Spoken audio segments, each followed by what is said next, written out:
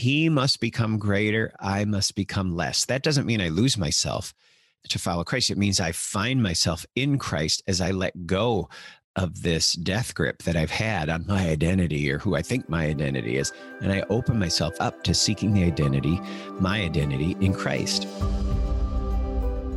The Shepherd and the Shrink podcast can only happen with your support.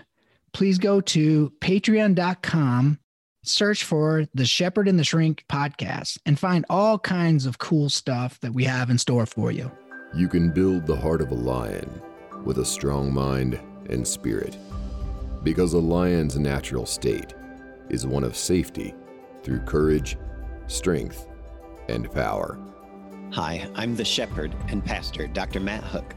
And I'm the Shrink, Dr. Marty Fletcher.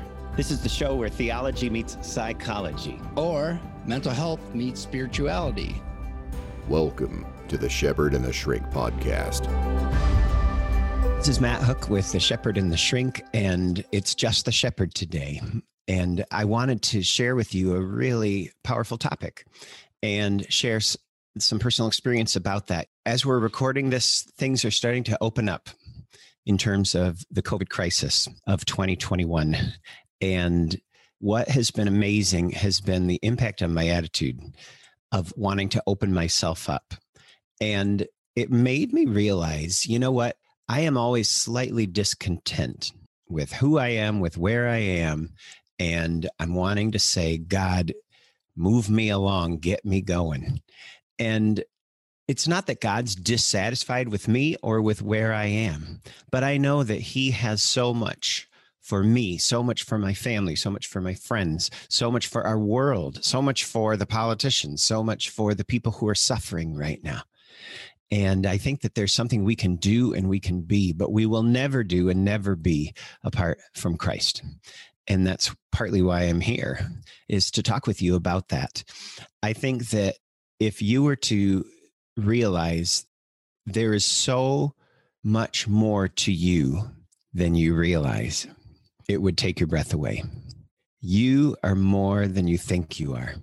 And that's not just me making that up to try to make you feel better, whatever's going on in your life. The biblical truth, the theological truth, the psychological truth is there is so much more to you than you realize. And so I want to talk about what that process is. And Marty and I are going to dive into some of that in the upcoming episodes of The Shepherd and the Shrink. And so I want to introduce today, what is spiritual formation? Because here's the deal. I think the reason we're always looking for the next thing is this: human beings are creatures of the future. We are not bound by nature. We are not bound by what ties animals and plants into being animals and plants. We are creatures of the future. We're not bound by all that. We are open-ended. There is a mystery in us as people. And that's, I think, what it means to be made in the image of God. And the scripture says, 1 John 3:2 says, what we shall be has not yet been made known. And that there is a true identity for you that, and for me, that seems like it's just beyond our grasp. There's always tomorrow just around the river bend. There's so many Disney songs that tie into this, and Broadway songs. Could be someday. There's a place for us.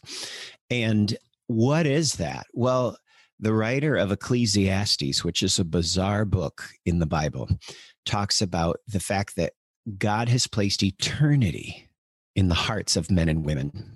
In Ecclesiastes 3, God has placed eternity in your heart.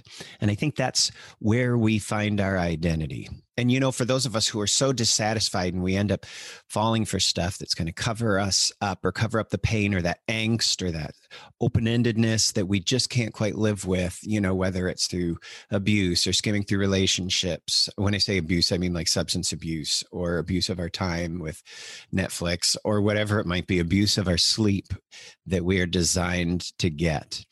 And we skim through relationships because we don't want to go there because we're not quite comfortable there. You have so much potential.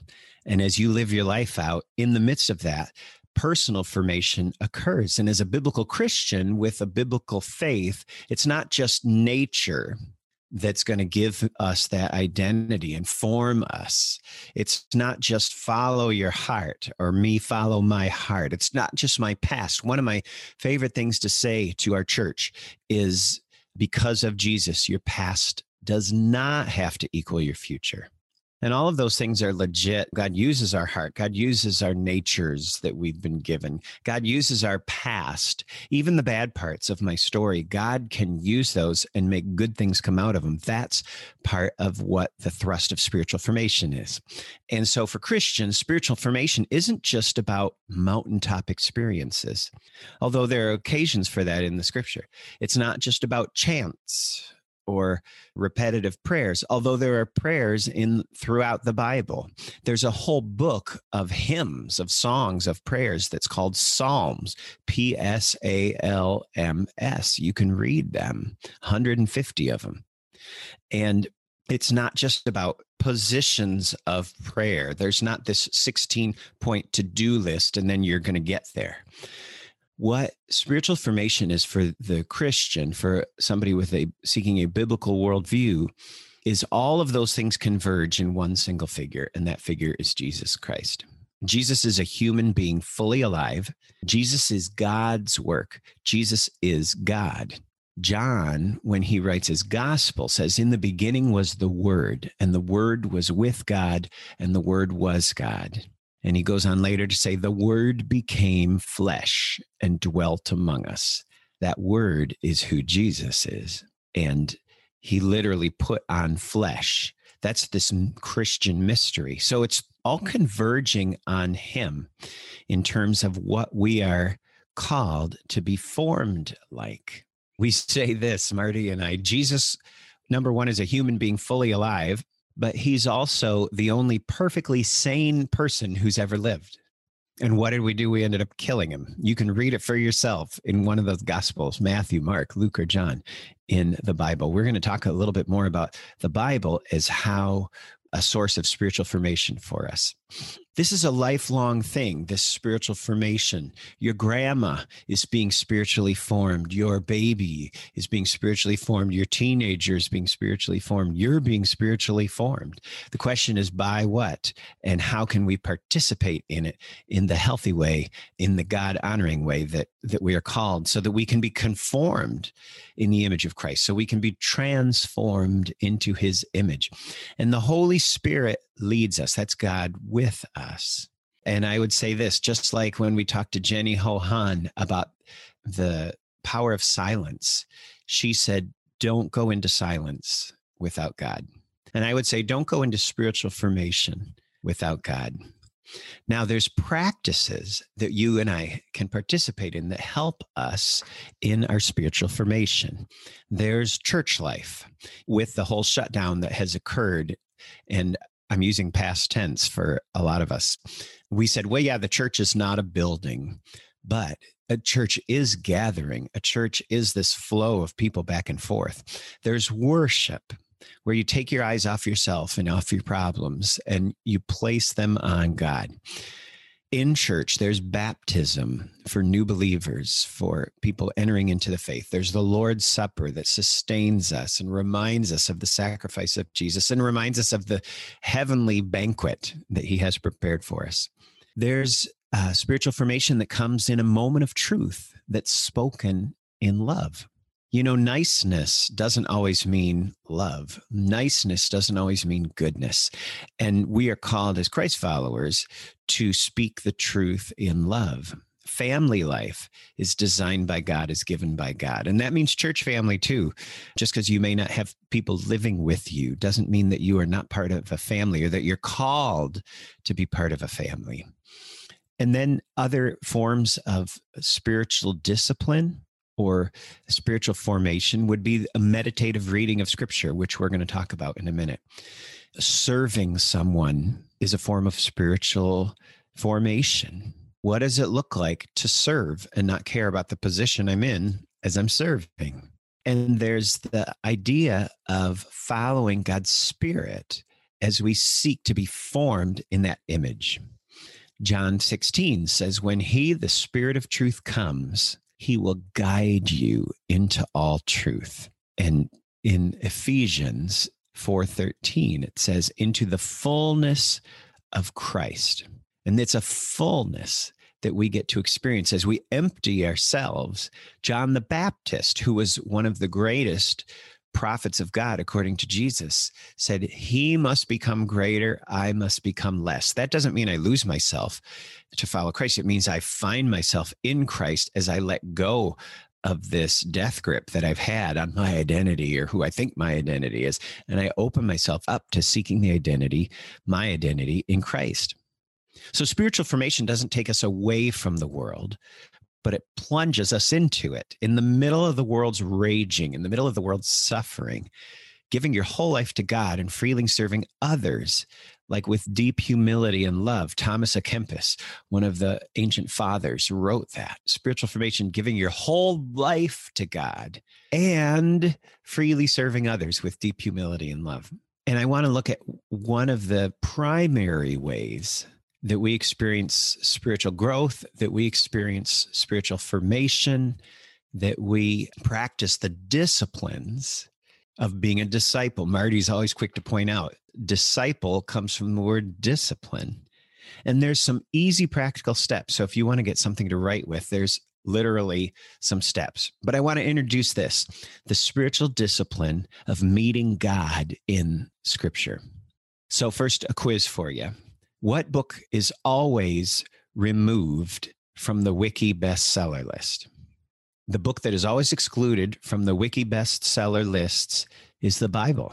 Why are they against it? No, it's just it would be the bestseller every single week. What book is always banned before any other book? When a dictatorship or a totalitarian government takes over a country? The Bible. Why? I believe because it has the power to change hearts and minds. What are people so against when it comes to Scripture if it's a bunch of myths? I believe it has the power to change hearts and minds of individuals and of societies. Throughout history and to this day, men and women risk their lives for the Bible. What is it? It's a library. God speaks to me today in ways that God has already spoken.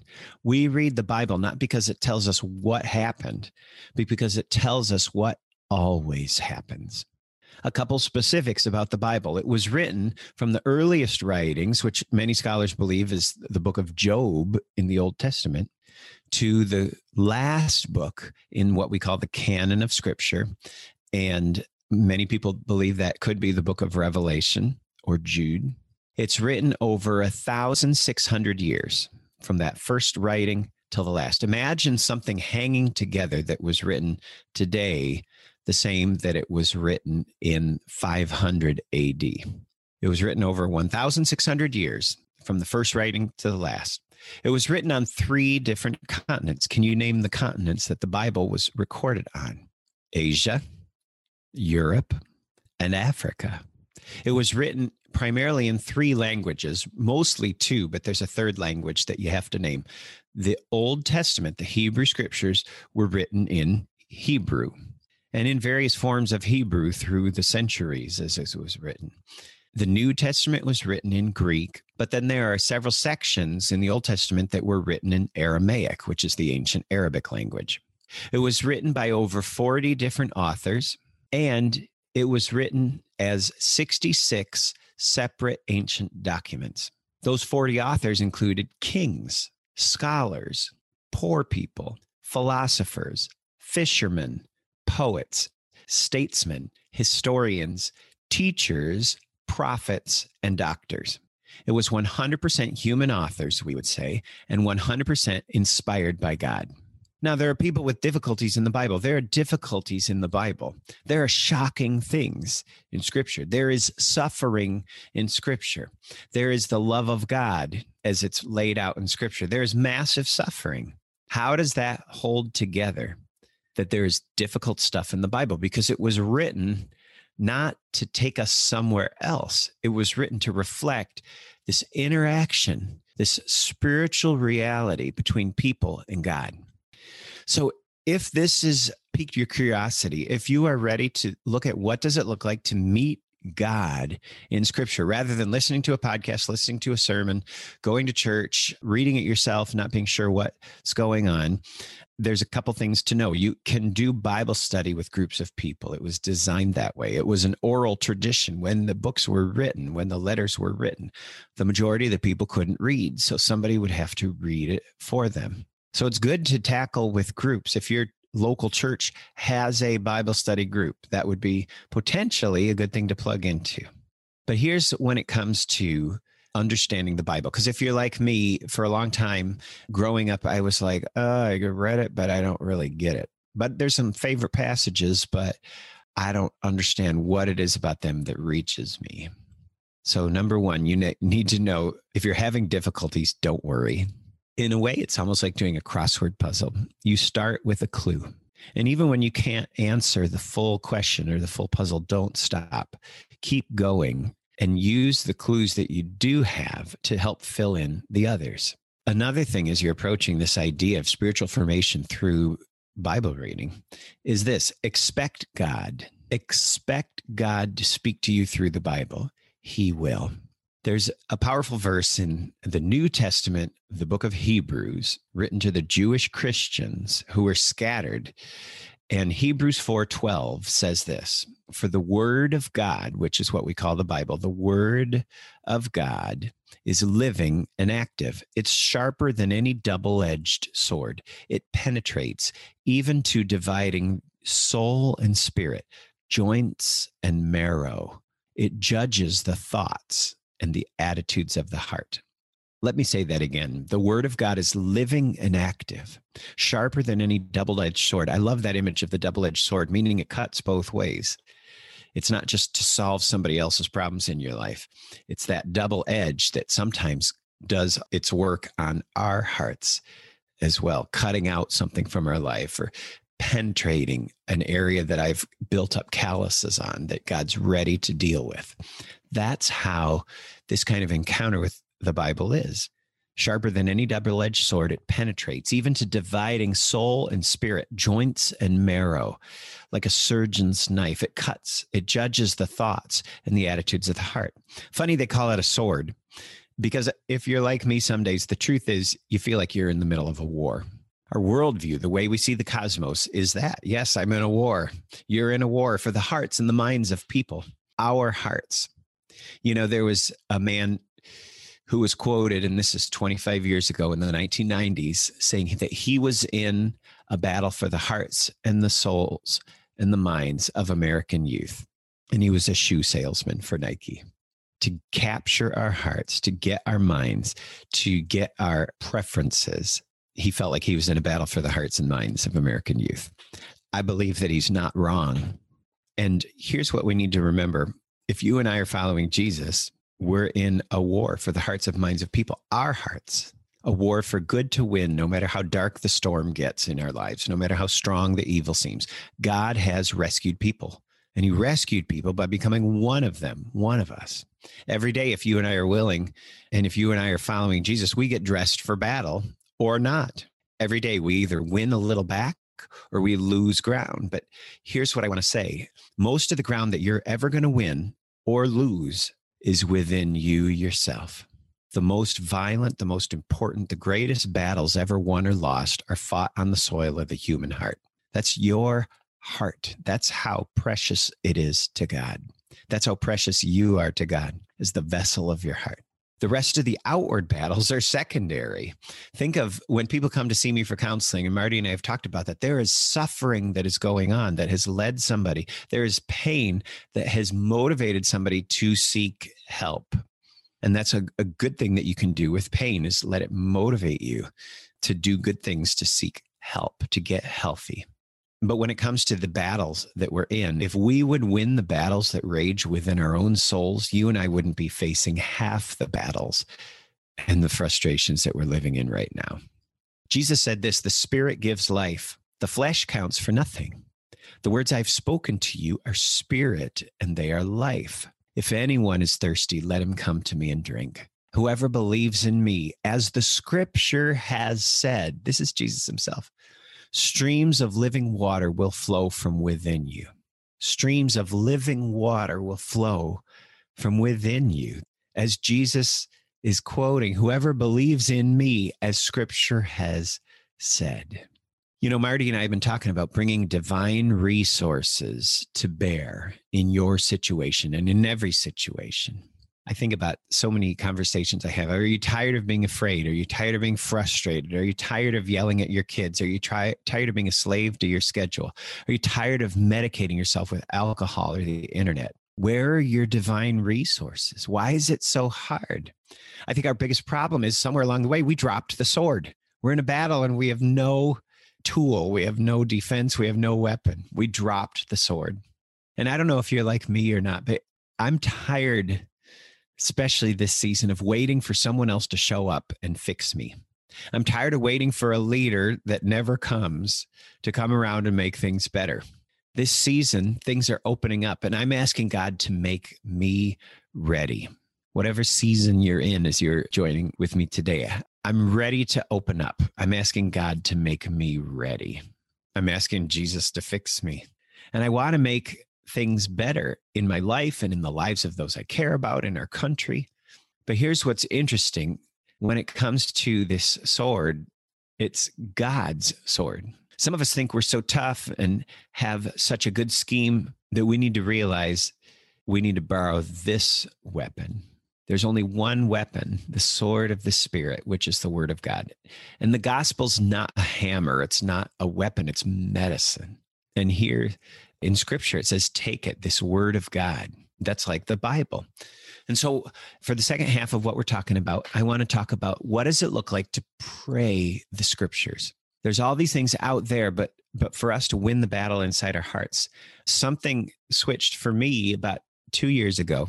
And it was this. It was not picking up my phone first, except to turn the alarm off, not opening a single app, just shut the alarm off. And the first thing that I grab is the Bible. Or for a while, I was doing a daily reading. And so I'd plug in my earphones if I was the first one awake. And it's something I could soak in while I was doing something mindless around the house, like making coffee or brushing my teeth, you know. And just to hit the ground running, hit the day, first off, going from heaven and then getting into the reality of the world versus hitting the world through whatever news, Facebook, Instagram, texts, and then having to pick myself up from there and look to God or look to heaven, however you want to put that. So praying the scriptures, allowing the words of the sacred text to form our prayer is what it means in terms of the spiritual discipline of scripture reading. And you can literally take something that you read in your Bible and form it into a prayer, either directly or indirectly. We're going to practice that in a couple minutes. Praying the scriptures is heart-to-heart communication with God that moves in both directions, from us to God and from God to us. And so what I want to do, and maybe for you to consider this new season of your life, to approach the scriptures in a spirit of prayer, not always a spirit of analysis. You don't have to set that completely aside, but we acknowledge that we are seeking the living, active presence of God, pausing, aware. And there's an ancient Latin word phrase for spiritual reading. It's called lectio divina, reading divine, spiritual reading. And what lectio divina is it's reading and savoring a short passage. And here's how you approach it: with a listening heart, with unhurried expectation. God has a message to convey that is suited to us and suited to our situation. So we go into this lectio divina reading, spiritual reading, with ears open, with hearts open. And you pray this prayer: what are you saying to me, Lord? What are you, God, saying to me? So there's 5 steps. Here's the first step: read slowly. As you pick up your Bible, as you plug in, read slowly. Don't take a huge chunk. There's times to read the whole Gospel of Mark. You can read in one sitting, the beginning of Jesus' ministry to the end, and where he sends the disciples out. You can read that in one chunk. But when it comes to lectio divina, Read it slowly. Secondly, meditate on it. Let it roll around inside you. Reflect on it. You don't have to understand it all first, and that's why you meditate on it. And then thirdly, you pray the text. If you read Psalm 23, it says, "The Lord is my shepherd, I shall not want." That's an easy one to turn in the prayer. Lord, you are my shepherd. I don't want anything but you in this moment. It's simply praying the text. And then the fourth step is contemplate. In other words, rest. This is when you arrive at the place at which you no longer work on the text, but you allow it to work itself into you. You're not looking for additional insights. You are just savoring the encounter of God's truth and time with God himself. That's why we call the scriptures the divine scriptures, the holy scriptures. So first, read slowly. Second, meditate. Third, pray the text. Fourth, contemplate. Arrive at a place where you're no longer working on the text. You're allowing it to work itself into you. And then fifth, you move outward into the rest of your day, or back into your day if you're doing it midday or more toward evening. You move outward into daily living and become a blessing of God to other people. That's what that looks like. What I want to do now is share with you.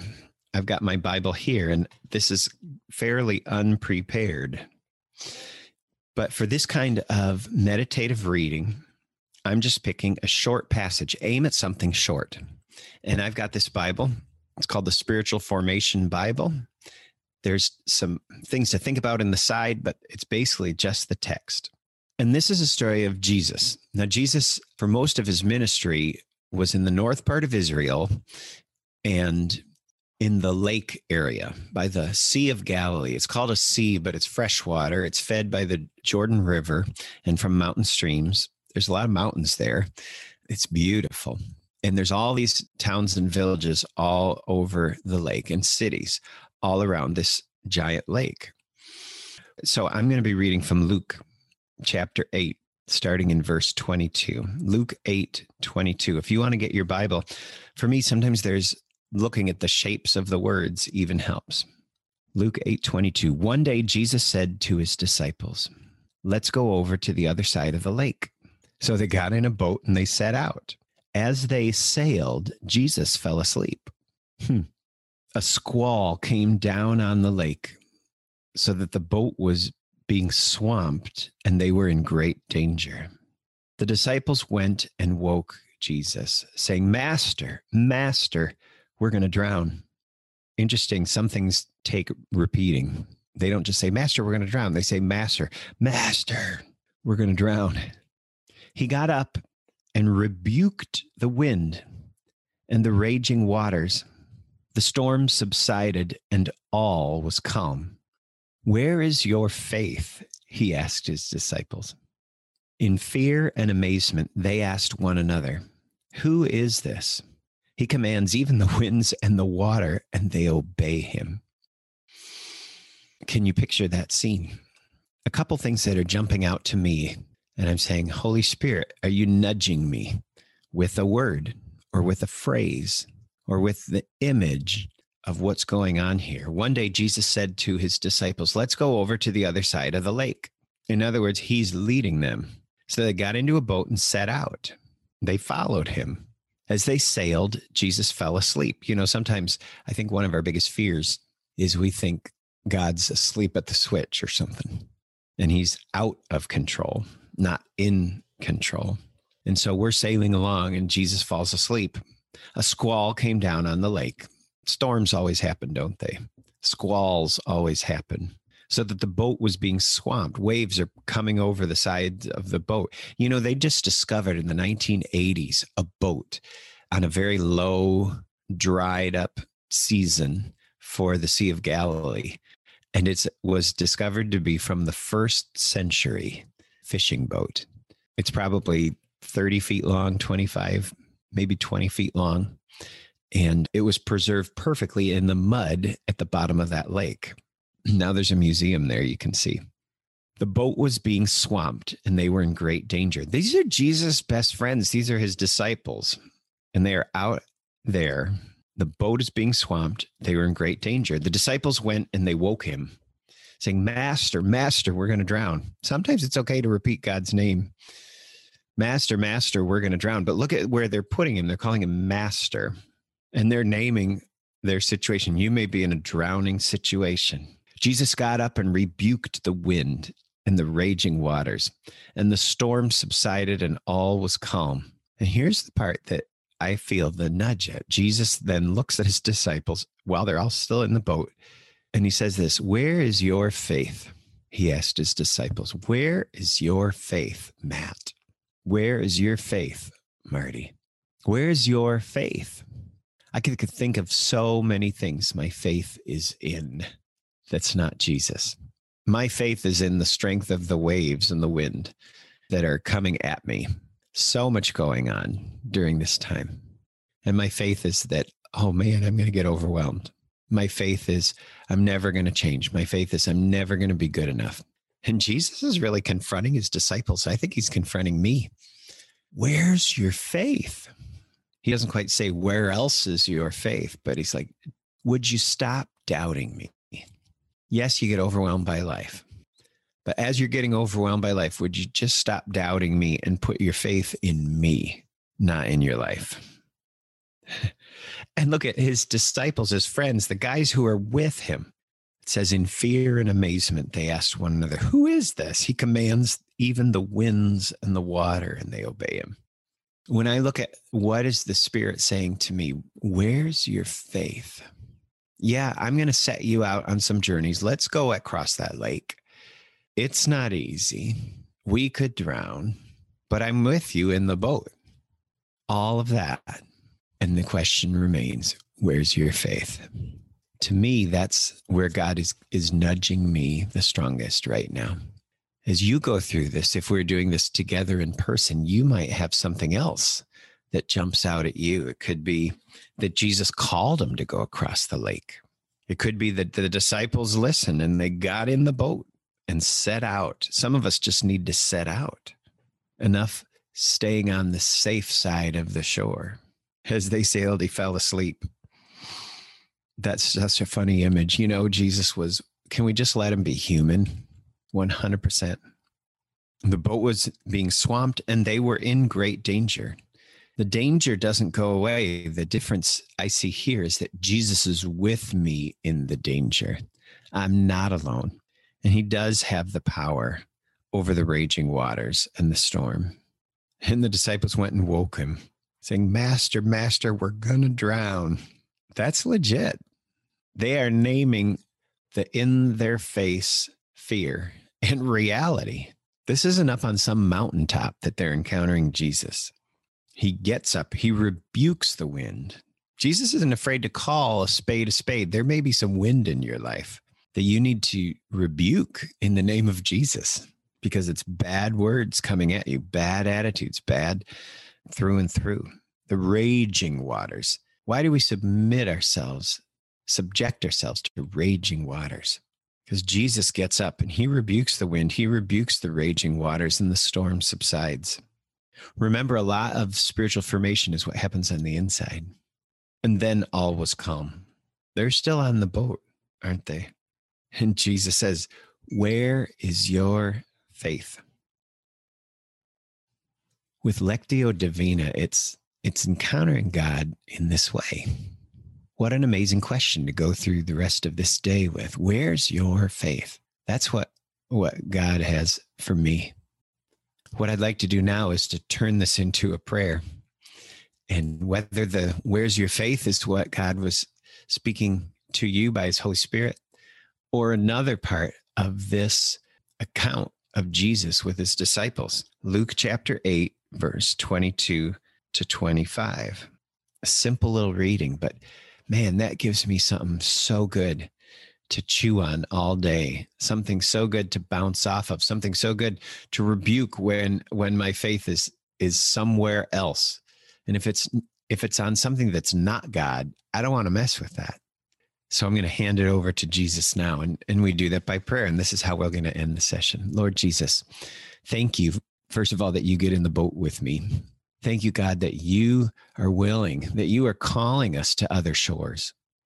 But you're not calling us to go there alone. You're calling us to go there with you in the boat, with you in our lives. Wow. Lord, even when we feel like you're asleep and we're scared, we know you're not. And you are a breath away. You are a prayer away. Your name bears repeating, Master, Master. Lord, thank you that we can be completely honest with you. And thank you that as you see us through, you are so desirous of us shaping ourselves after you, that when we fall for winds, when we fall for waves, when we fall for raging, when we fall for hot air, you love us enough to say, where the heck is your faith? What is it in besides me?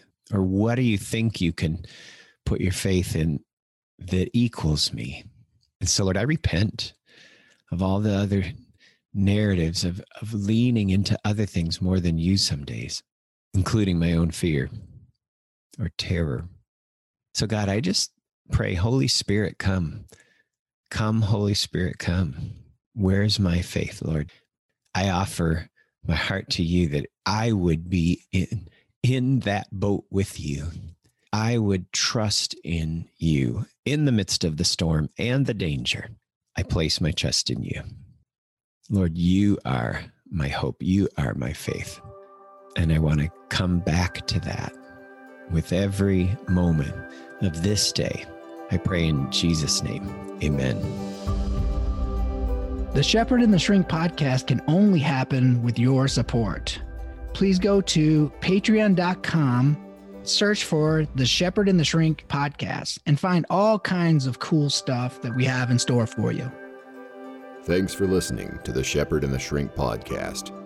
You can check out the show notes from this episode, get free resources, discover more about our work, and all the ways to subscribe so you never miss an episode of the show. Head over to drmartinfletcher.com.